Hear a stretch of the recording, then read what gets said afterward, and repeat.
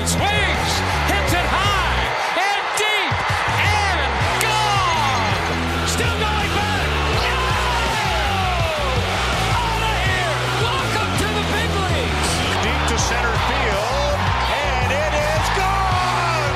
Wow, his first big league swing is going to be a grand slam, a home run. Swing and drive. Belton right. Welcome to the show.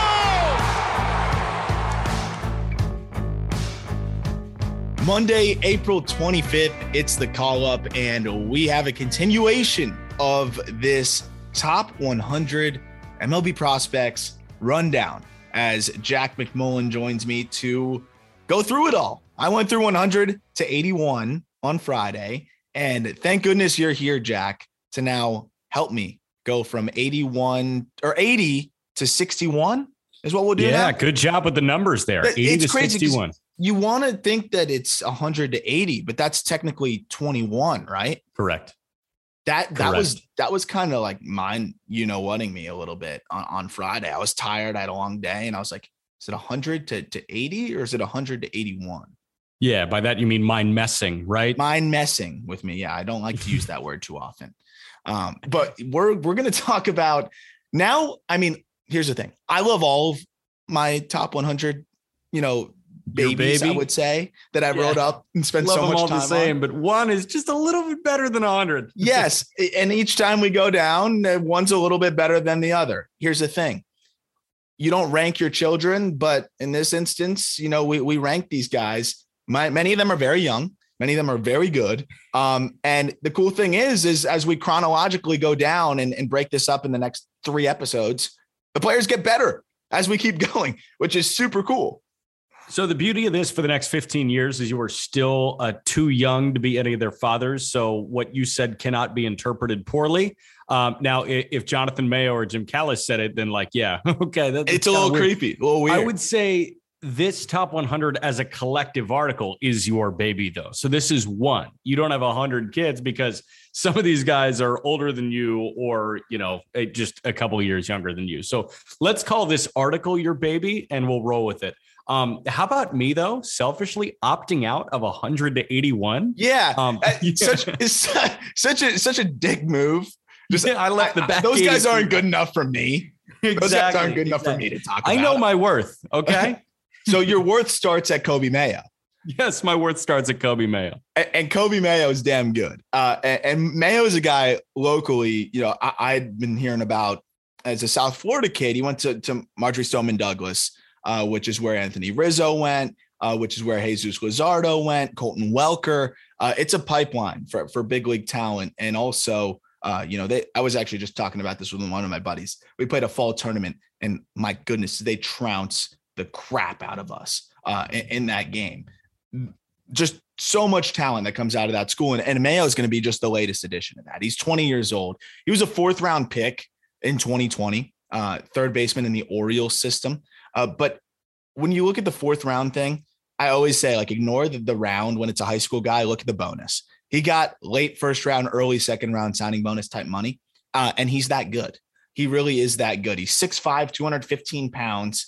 And right out of the gate, to his professional career in 2021 looked phenomenal. At the complex, he showed that he was way more advanced than they initially thought he might be, showed that he was just too good for the complex. So he went to low A, and he mashed in low A as a 19-year-old in 27 games, hit 311, 416, 547 with only a 21% K rate. I can't emphasize enough. I mean, you see it firsthand, Jack, anecdotally, I don't have the numbers in front of me, but I can just tell you anecdotally, when a high school guy makes the jump to low A, it's typically rough. It's typically rough unless it's a top 10 pick. And Kobe Mayo, yes, he got 1st round or early 2nd round money, but for a guy that wasn't selected as one of the top high school dudes to really just roll out of bed and hit it low A the way he did is extremely encouraging. Yeah, so it's really hard to hit it low A when you're a high school guy. Your first year of professional baseball, getting up to low A as a high school draftee, that's not common whatsoever. And then how about starting your 2nd professional season as a high school draftee again in high A? That's even harder. High A is a next level over low A, and high A, he's struggling a little bit at the gate. He's hitting 232 in 14 games, but he's seeing a lot of pitches. He doesn't look overmatched by the level. And I think that's what you saw with Coby Mayo last year, right? He was great at the complex. You know, obviously you can't really watch those games. I know you watched a ton of his low A stint at the end of the year, and he was going scorched earth at the low A level. He looked too good for low A as a high school draftee. So with any of those guys that look like they're not phased, you latch on and you just roll with them. 100%. And here's the thing with Mayo is he's 6'5", 215. So, yeah. I mean, he's one of those guys that typically it's like, oh, it's going to be rough. The hit tool might take a little while, but plus raw power projection, you know, like just be patient. But ultimately, he surprised a lot of people with how advanced the field to hit was. And has he tapped into the raw power yet? Not totally, but we've already seen flashes of it. I mean, you look at the last 41 games, he's got 7 home runs between low A and high A. Yeah. We're seeing the power trickle in more and more. He's going to continue to tap into it more and fill out as he continues to just, you know, get that man strength. He's still just 20 years old and a young 20. But Coby Mayo is going to have plus raw power and an above average field to hit. He's somebody that I'm looking by the end of this year, I think very well could be in the top 50 and has a lot of helium and a lot of potential to climb up the list very soon. But another really good prospect that the Orioles do a great job of doing this, in which is finding guys that have a better field to hit than most people think, and then hoping the power continues to develop. That has worked really well for them as of late, and Mayo is kind of the latest addition to that. So with that build being a third baseman that Coby Mayo is, do you know what name I'm going to say right now? With solid field to hit and a chance to develop massive raw power? Like as a prospect? Yeah. Jordan Walker? Well, kind of as a prospect.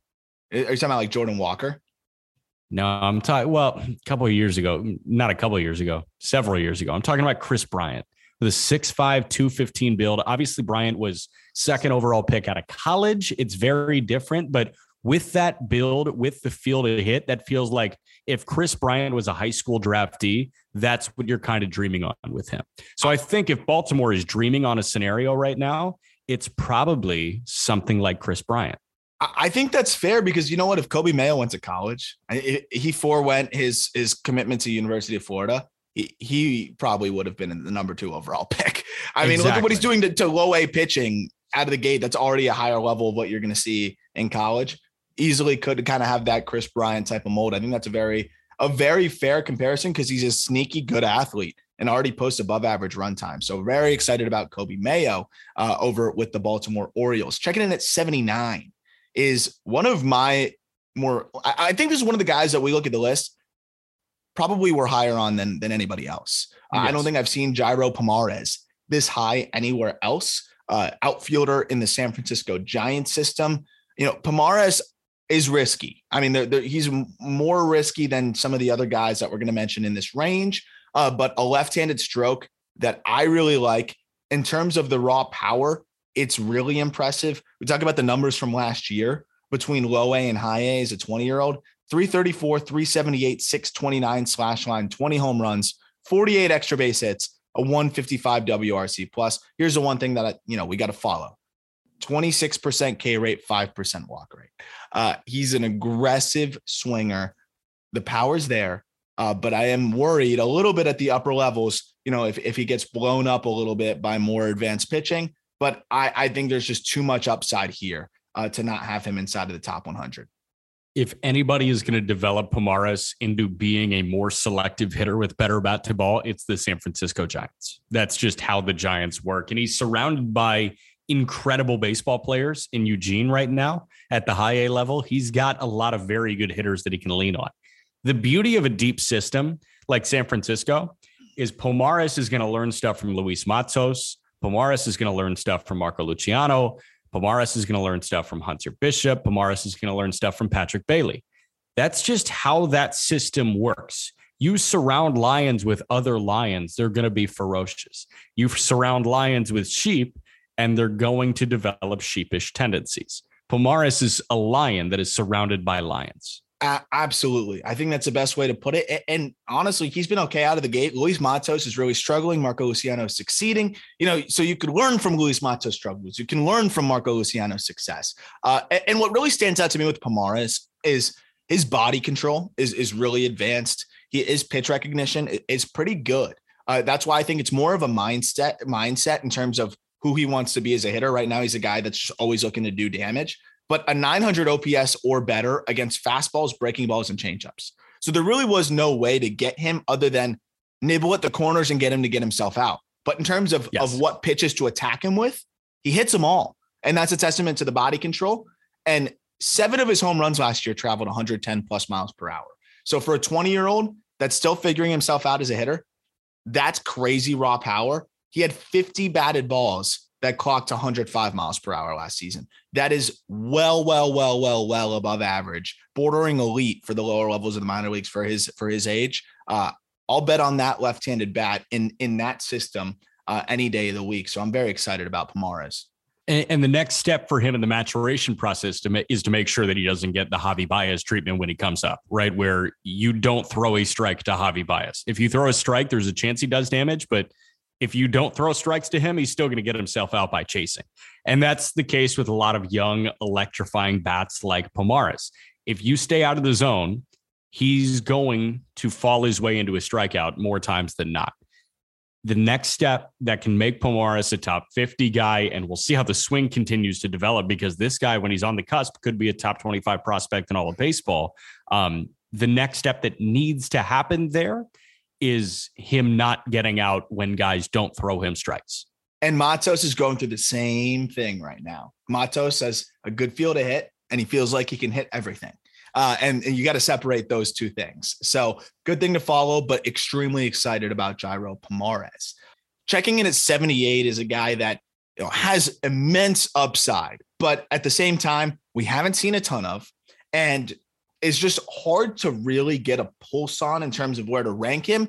But again, it's one of those where the upside is just too tantalizing to not have him in the top 100. Brady House, shortstop as of now in the Washington Nationals organization.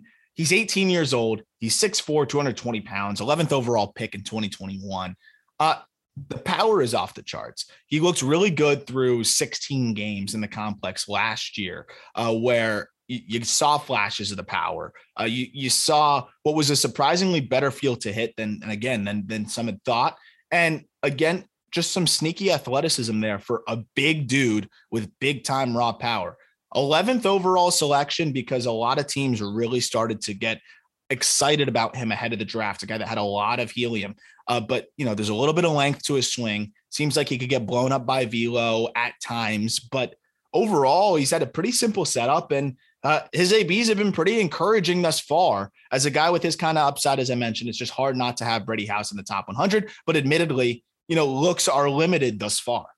Yeah. And what I like about what you mentioned is, yes, the swing is a little bit long, but his process to get into the swing is very quiet. Short. It's quiet. It's simple. Dude. That's why I'm a believer. And also he's been good out of the gate. Have you seen his numbers thus far? Yeah. Very solid. Guy. So I was worried. I thought he'd get blown up, because I'm like, okay, swing's a little bit long. But as you mentioned, the pre-swing moves, he doesn't do much. He's like, okay, I'm 6'4", 200 and whatever pounds. I'm strong as hell.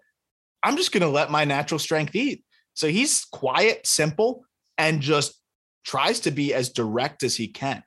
And I think he does a pretty good job of that for his age. So when Harper first came up, he was, and I'm not just saying this because of Nationals, and I don't think Brady House is going to have the power that Bryce Harper had when he first came up. But when Bryce Harper first came up, he did the Ohtani, toe healed the mound, right? That's what he did. And he turned and burned. Ohtani does that toe, heal the mound, turn and burn. Those guys have so much raw power. They have so much natural power that they don't need this massive leg kick. Eduardo Perez just mentioned it on Sunday Night Baseball last night with Christian Yelich. When Yelich won his MVP, his foot was down way earlier than it is now. And I guess that might just be something that he's trying to do to accumulate more power into the swing now. He feels like he has less of it. But if Yelich got his foot down as early as he did during his MVP season, his bat to ball would be so much better, and I guarantee it.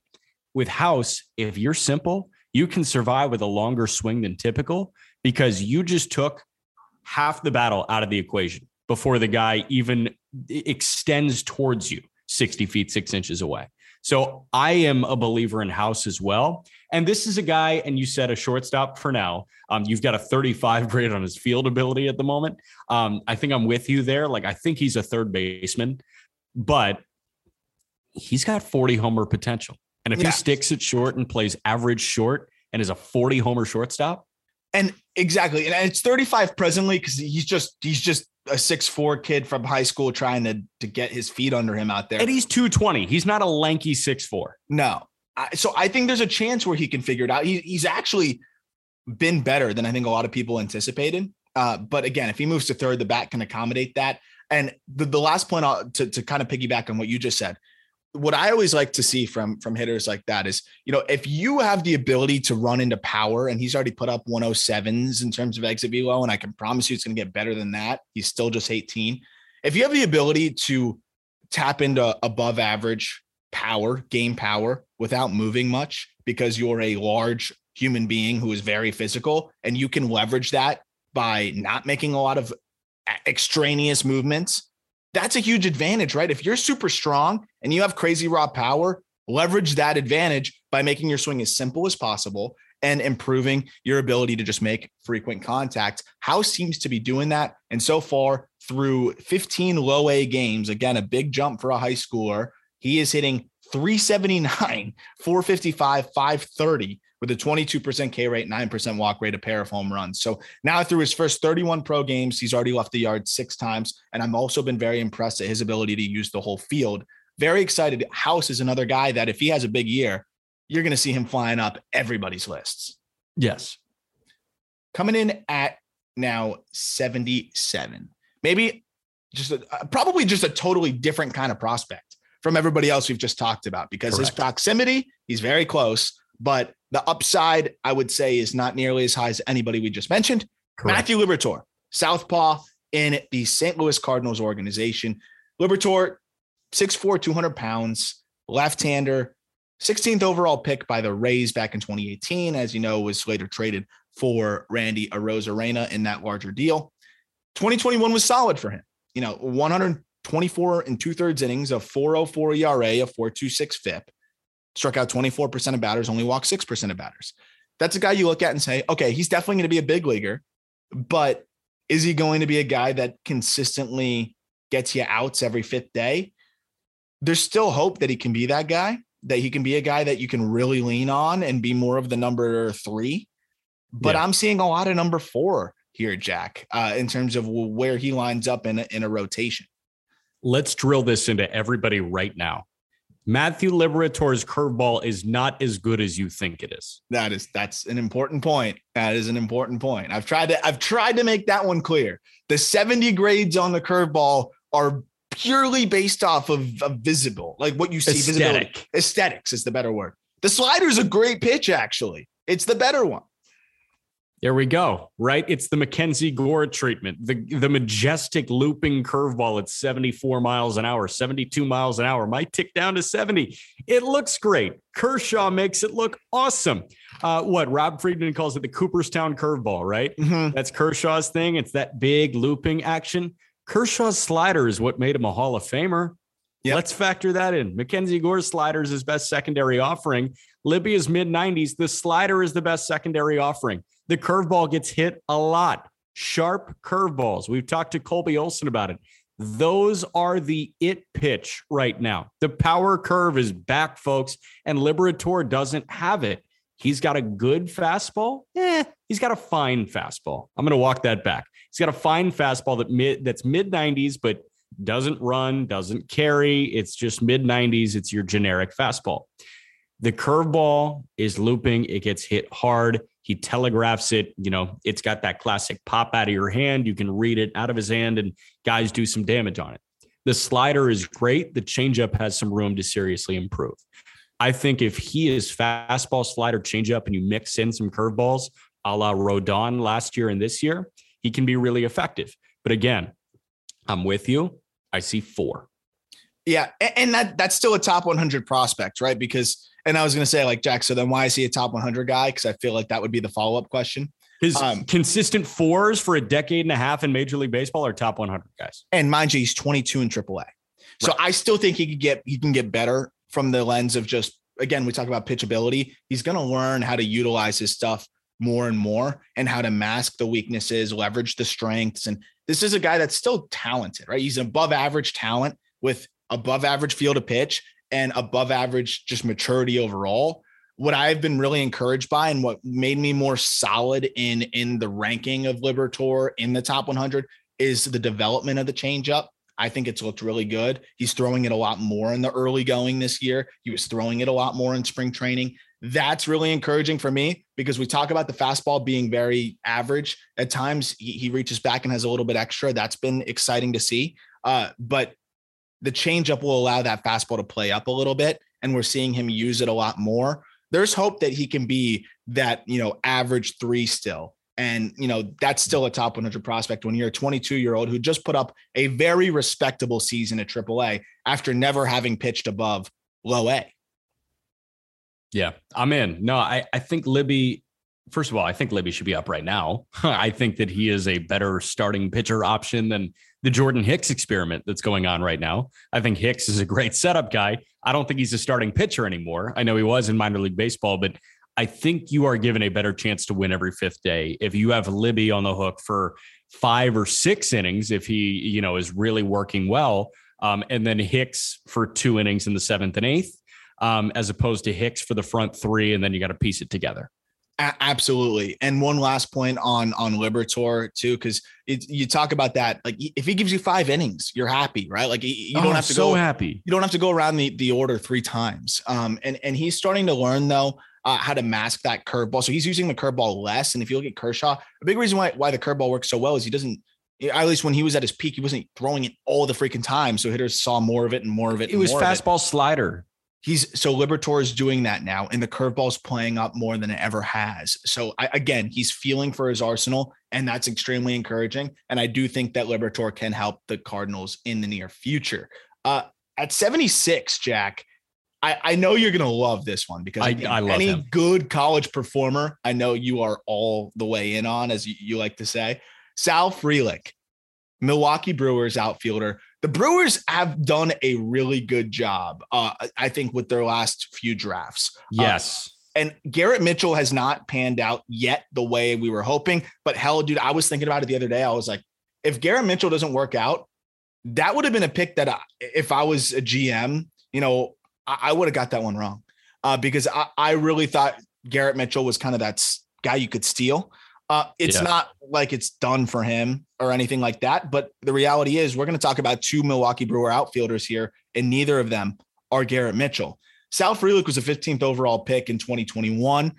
And dude, he was phenomenal at Boston College. A big question with him was how much is he going to impact the baseball? And I think that was why we didn't see him as a surefire top 10 pick. But to me, he still should have been, because this is a dude that has a plus hit tool already. I think he's going to be a plus hitter. He's a plus runner, and he's an above average defender in center. I mean, if you can even dream on average power, which I think you can dream on above average power with Frelick, what is he missing? Nothing. That's that. I was going to say, I don't know if you can dream on above average power with him, but I don't think you need above average power with him. I think in a perfect world, Sal Frelick is an all-star because he's hitting .315 with 15 homers. Yep. I'm in on that. Yeah. And here's the thing. He walks a lot. He doesn't strike out a lot. So this guy is not going to have the Nick Madrigal 310 slash line. It's going to be 310, 400, 405. Yep. What if I told you Sal Frelick hit a ball 110 miles per hour this year? Already? Yep. Okay, then that could possibly change my thought process. He is. I still don't know. I still think you're right, though. I still think average is more fair. Yeah. So let's say average power, but this guy, what I love about him, I love that he was a high floor college bat. I love that he was a Boston College Eagle. That's actually what I truly love about him. But from a analytic perspective, What I love about Sal Frelick is this is a guy, again, with a very simple setup. All he is bat to ball. Yep. It's so simple. No extraneous movement. There's nothing flying around. It is, I've got the barrel here. Let's throw my hands at the baseball and let's drive a double the other way. I think this guy is the type that'll have 35 doubles in a year. And the slugging percentage is mostly going to come from doubles. I'm cool with that. Give me the doubles leader and triples. And triples. The guy flies. He flies. Yes. He's going to climb through the minors quickly. He doesn't swing and miss. Again, you talk about how simple his swing is. It is as simple as it's so relaxing to watch to me. Cause I'm like, I don't have to worry about this guy. You know what it feels like? It feels like generic stance 1. Yeah. Right. If you were to go on a video game and just like you do a creative player, it's the baseline swing that you have. Generic stance 1. And I love it. And here's the thing that I really like about Frelick is he probably will be an average power guy at best, but I think you can look at above average production because he's going to hit him out, I think, in Milwaukee. The feel to hit is impressive. The feel for gaps is impressive. The pull side power is bordering on above average. It was a ball that he pulled 110.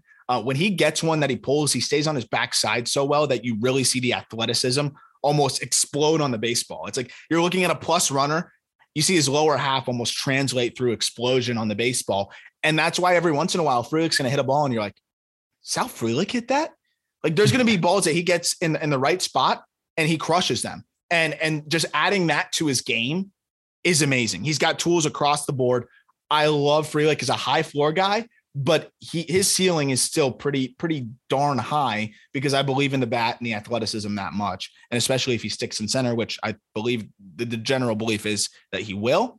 And on top of that, highly regarded for the makeup as well, in terms of the way he approaches the game and just the professional just approach he has to baseball. I'm in on it, man. And we know that the Brewers need offense right now. And those arms, by the way, locked up for a little bit. Their window is open for the next couple of years. And if Frelick is up to possibly break camp next year, which is what he actually could do, I think that is a very solid center field option. And it's better than what they've run out in center for the last couple of years.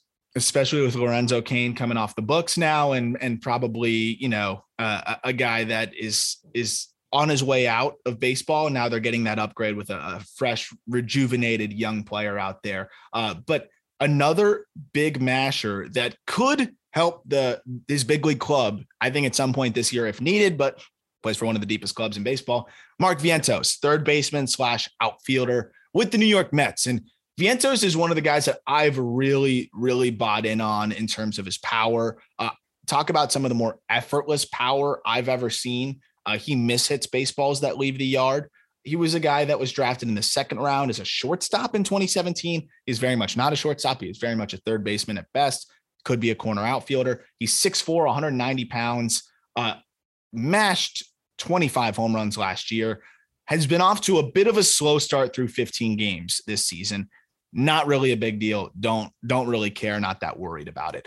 He looked a little bit out of whack when I saw him in spring training in terms of just feeling out his swing. And I think that kind of translated or carried over into the early going this year.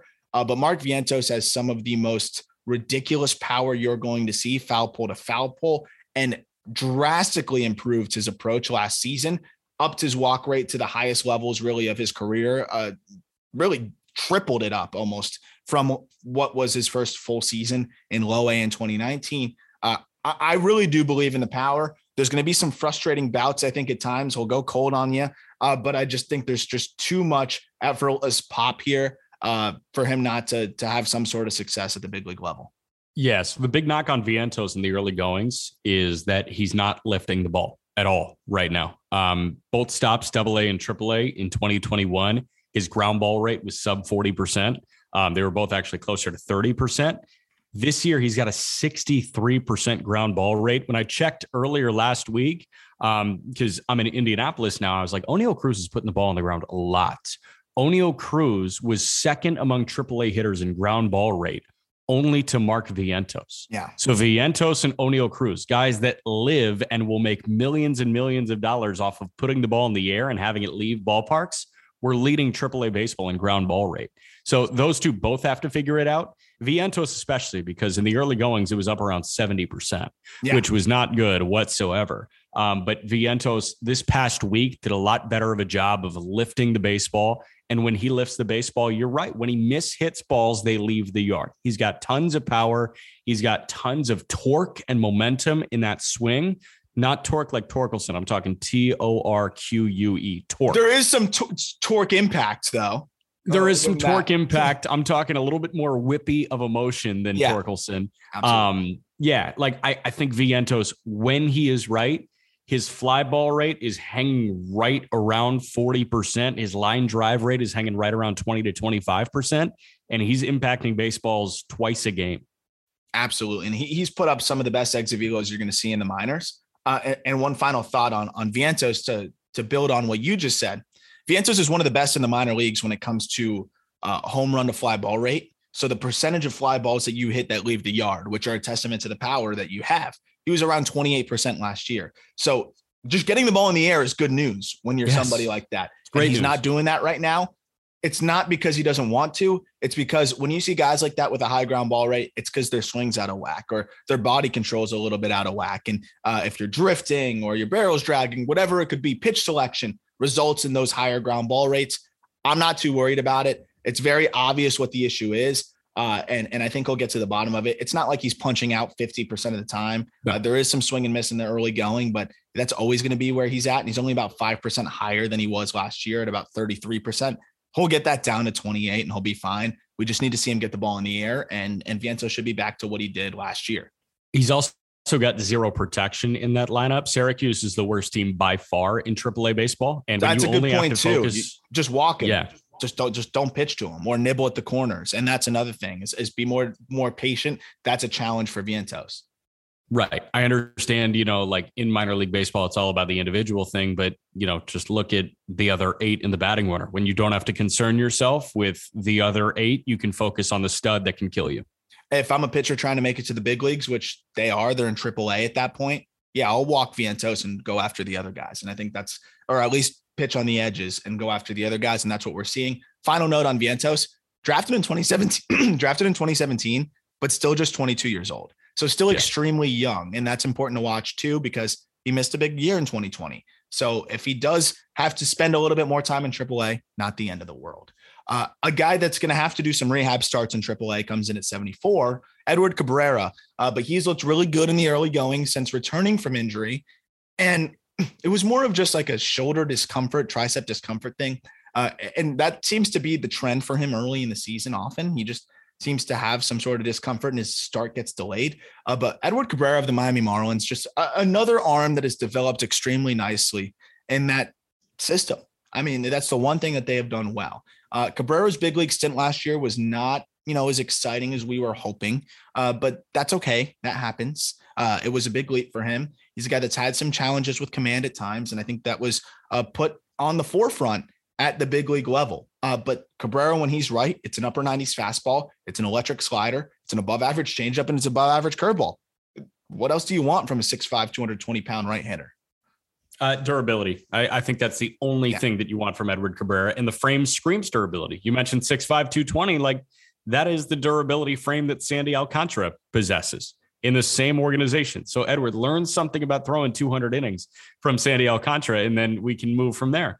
Cabrera, the fastball slider combination on any given day is disgusting. It's, 98, 99 with the fastball, and it's got great carry. And then he snaps off that slider that, drops guys to knees.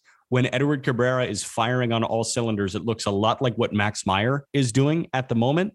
Cabrera just has to get healthy, and I think this guy is really going to figure it out, and it's going to be Sandy-esque. I think that's the hope, and durability is my only concern. Like you said, I don't have any concern about him figuring it out. And the thing is a lot of evaluators think the changeup can be his best pitch. And the fact that that's even a possibility, again, is a testament to how deep his bag is, how deep. Learn it from Pablo Lopez, man.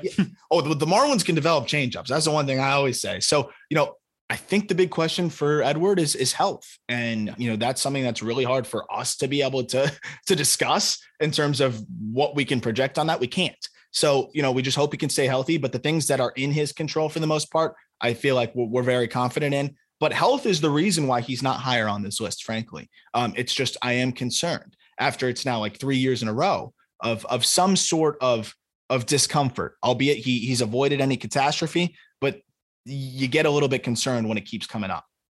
Yep. 100%. 73, a guy that I know you're going to like again, high floor college dude.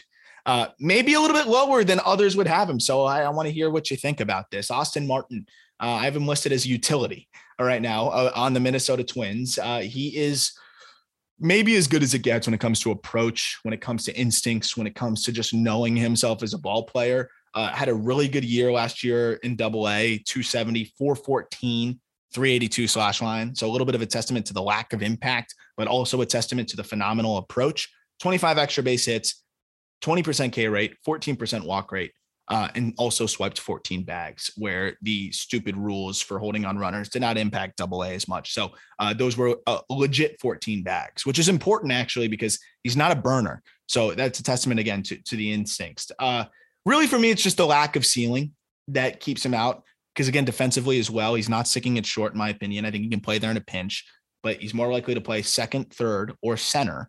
Bat doesn't profile for third. Center, we got to see a lot of development there, because that's not a position you learn overnight. And second base, you don't see a lot of second base prospects on the top 100. So, I mean, that's kind of where I'm at on Martin. High floor keeps him on this list and puts him where he's at. It's hard to justify him much higher, and I'm curious what you think. Yeah, so I think that Austin Martin is going to impact the Minnesota Twins in a very similar way to the way that Tommy Edman impacts the St. Louis Cardinals. And Edman does some things a lot better than Austin Martin, defense, but Martin does some things better than Edman, and that's plate discipline. And Edman is a very disciplined hitter, but Martin is next level. Martin had a 14% walk rate last year in Double-A. Like, he's got a sub 20% strikeout rate, and he's got a walk rate around 15%. So, my thing with Martin is I'm actually with you. And like, I was, I think this is one of the guys that we disagreed on. I was like, oh, I love Austin Martin. Let's go.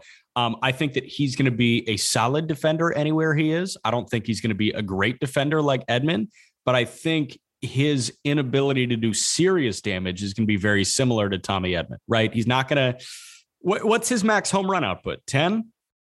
I think he can give you more. That's the thing, is I think there could be 15 in there, but in today's game could is be that 15. Yeah, that's not exciting. We were expecting Austin Martin to be an all-star, and I think he's a good everyday player. I think he's going to have an everyday role in the league for a decade. I don't think he's ever going to make an all-star game, because he's not going to impact the ball and the game in the way that all-stars do in 2022 and beyond. And here's the difference: is passable defense is not what Tommy Edman gives you. No, Tommy Edman gives you elite defense, or at least very darn good everywhere. Defense. No, everywhere. Gold Glove defense at second base and very good defense everywhere else. And Austin Martin is fine everywhere he goes, a la Chris Taylor. Exactly. And so, it's again, the challenge with these lists is balancing the floor with what you can dream on. The floor is great with Martin, but there's not much to dream on. And that's kind of where we're stuck. I think the fact that the Blue Jays parted with him, I know they got a really, really good pitcher in Jose Barrios, and you got to give to get. But I mean, I think there's a reason why we saw the Blue Jays part with Martin and not Groshans, because Groshans you can dream on a little bit more. But again, his floor is a little bit lower. Like, I don't think there's a scenario where the Jays are just ruining the fact that they traded Austin Martin, but they could say, hey, we could use that guy. But I don't think it's not going to rub in their face and be like, holy crap, we traded a superstar. Not right now. I think if Groshans doesn't turn into who they think he could turn into, and Cavan Biggio continues to be the Cavan Biggio of this year and not 2019 and 2020, then I think we're having a different type of conversation where they're saying, damn, I wish we had Austin Martin. There's some security there. But as of right now, I think I'm good. Yeah.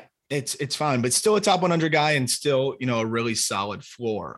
Coming in at 72, a guest on the call up, and one of my favorite prospects in the game. One, because again, that interview, we talked about Michael Stefanik and how fun that interview was and how interesting. Joey Wiemer was up there as one of the more interesting interviews I've done, because everything about his swing is chaotic, and everything about his approach is simple. And it's just like this yin and yang that works beautifully in the batter's box. He could not have had a better first pro season than he had last year. And everybody that I've talked to that has either played with or against Weimer, he's one of my favorite people to just throw feelers out on. Just like, what's your thoughts on that haphazard guy at the plate? Because he owns it too. He loves it. Like he loves the Hunter Pence comps. He's an awesome guy. Everybody says, I don't know how he does it, but that guy's a big leaguer. Like I've gotten that now like 5 times as replies from people that have played with or against him. Weimer's 6'5", 220 in the Brewers system. Absolutely crazy raw power. 4th round pick in 2020 because at the University of Cincinnati, we talk about guys not getting the ball in the air. He never got the ball in the air. And there was a really impressive data on his exit velos, but they were all on the ground. And so teams just like were not really that excited about him. He was okay when I saw him in the Cape. But man, last year, Jack, between low A and high A, 295, 403, 556 slash line, 27 home runs, 47 extra base hits, a 155 WRC plus. And when you look at his swing and see the chaos, 22% K rate, 13% walk rate. He knows how his swing works, and he knows how to avoid swing and miss and how to consistently hedge that concern with outrageous slugging on contact. My main takeaway from your conversation with Weimer was the approach is so unbelievably simple for him. It's, like you see all these moving parts and it's like, oh, this guy has to be a nut job. And he's just like, nah, I just see the ball and I hit it. Yep. That's it. I see. And he looks at the scouting reports. He has it in the back of his head, but that's all he really needs. Like he just needs to be aware of what they have and he's good. And just the fact that he's able to do that, not everybody has that, I guess, privilege to be able to do that and approach the game that way. It is unbelievable. And so the one thing that he really stood out with, and I think that really worked for him that he talked about on the podcast, was he starts now very pre-stacked on his backside. Again, a guy leveraging freakish strength and freakish athleticism. He's above average runner too, and he can stick in center, which is crazy given his size. He starts basically with all his weight already on his backside. So he's like, okay, I don't need to load and time all of this up.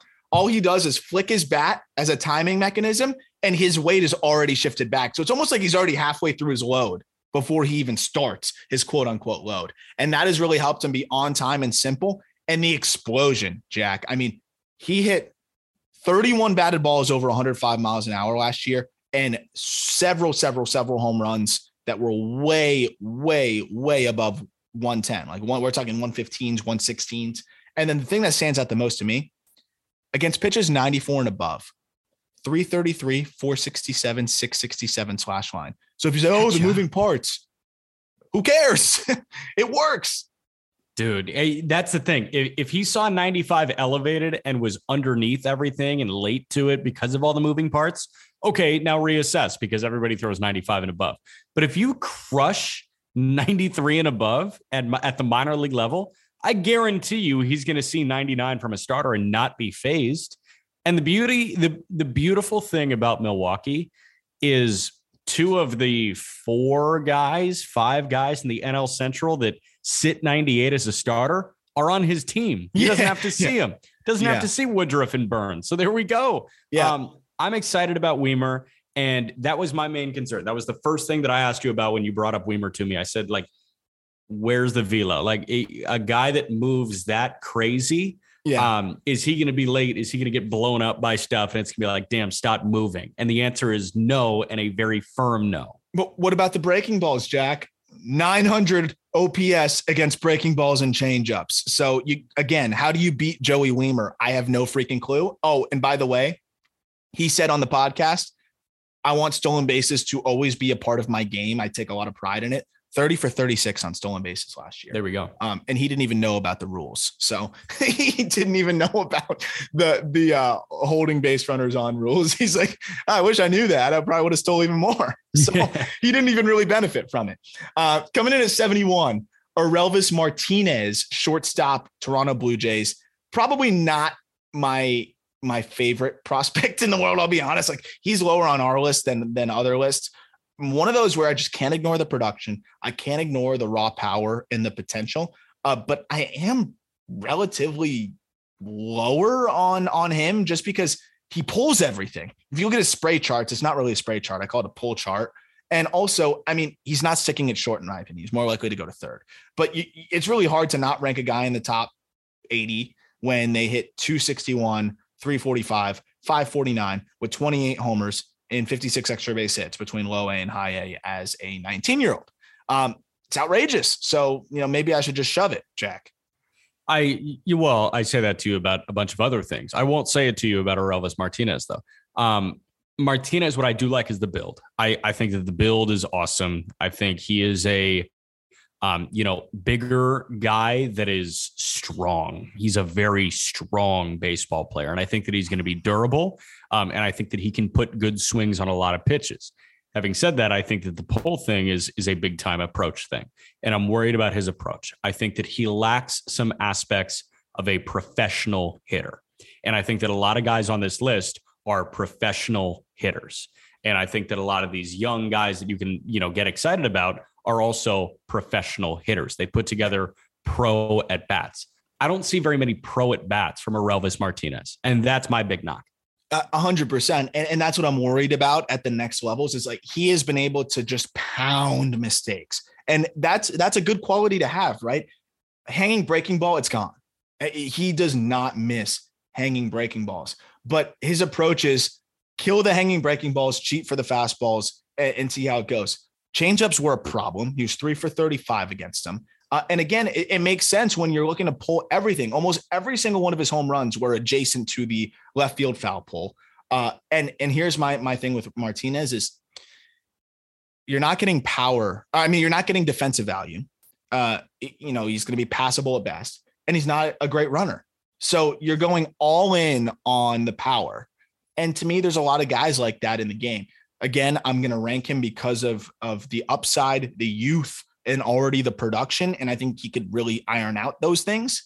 But I'm definitely cautious with Orelvis Martinez. And I think that's kind of reflected in the ranking because you're not really going to have anybody else ahead of him that put up a better, behind him, I should say, that put up a much better season. And as we're about to check in for number 70, Jack, I had a feeling this was going to happen. We don't want to rush through these guys and we end up spending more than a couple minutes on each dude. We probably need to break this up into more episodes. So I think we're going to go bonus episodes over the next 2 weeks because I don't want to rush through Leo Verpaguero. I don't want to rush through Shea Langeliers at 69. Thank God we're on the same page here. Cause I was like, all right, I saw that we were already at 45-ish minutes and I said, okay, we could either give people like a 2-hour episode right now, or we could just split it up into 10 at a time and we can do more than 3 episodes a week. Because I think if we take 45 minutes to talk about 10 guys, that's very beneficial. And the reality is we talked about it at the top. This is your baby. I mean, you spent hours and hours and hours. I read a novella about the top 100 prospects while we were editing through this. So we don't want to half-ass the conversation about these guys because there were so many more conversations that went into the write-up. So I'm right there with you. Why don't we do, we could pump out Monday through Friday, just 45 minutes, just rolling through the top 100. And then we can get back to your regularly scheduled programming after that. Absolutely. And I think it's fun because it gives us a little bit more time to go in a little bit more in depth on each of these guys like we've been doing. And also, it's just an extra episode during the week. So we'll have another one for you tomorrow where we go from 70 to 61? 70 to 61. Which is 10. Yes. That's not 9. That's 10. No, that's 10 players. It's crazy how numbers Should we count them out right now? No. I believe you. I believe you. Because I had to do it. I had to do it yesterday or Friday when I did that. And I flew from 100 to 81. But I even realized then I was like, oh man, this is going a little bit long here. So I hope you're okay with us breaking it up that way. We'll have a player interview on Wednesday, but tomorrow for Tuesday, we'll have 10 more just detailed discussions on these players. If we're a little bit ahead of schedule in terms of, us going through these players, maybe we'll do 15 or whatever. We'll kind of let the amount of time we're spending on the players dictate the duration, but I'm going to assume that it'll probably end up being closer to 10. So. And we'll iron out a few more extra episodes for you over the next couple weeks. And I hope you're enjoying us going through these top 100 write-ups. Jack, any final thoughts before we say goodbye for what is pretty much 18 hours now. Yeah, no, I guess like talk to you in 18 hours, but also this is a very fun list of players. This was, your nice mix of high floor college bats, a la Frelick and Martin, and the guys that you can dream on a lot, Pomares, Brady, House, list goes on. So I love that mix, and I love how you ranked him within the top 100, because that's the type of conversation. You look at the risk reward, and if guys are high risk, high reward, and low risk, low reward, how do you value that? And we talked a lot about the median outcome. We talk a lot about the 50th percentile outcome. And I think that a Brady House, a Jairo Pomares, and an Austin Martin have pretty similar 50th percentile outcomes, but I can tell you very clearly the two to dream on as opposed to the other one. 100%. And it's really fun trying to explain how that all works and how they all stack up against each other. So we'll continue to do that coming at you tomorrow, and then a lot more episodes over the next couple of weeks. So hope you enjoyed it. Look forward to talking more prospects, more top 100 with you tomorrow.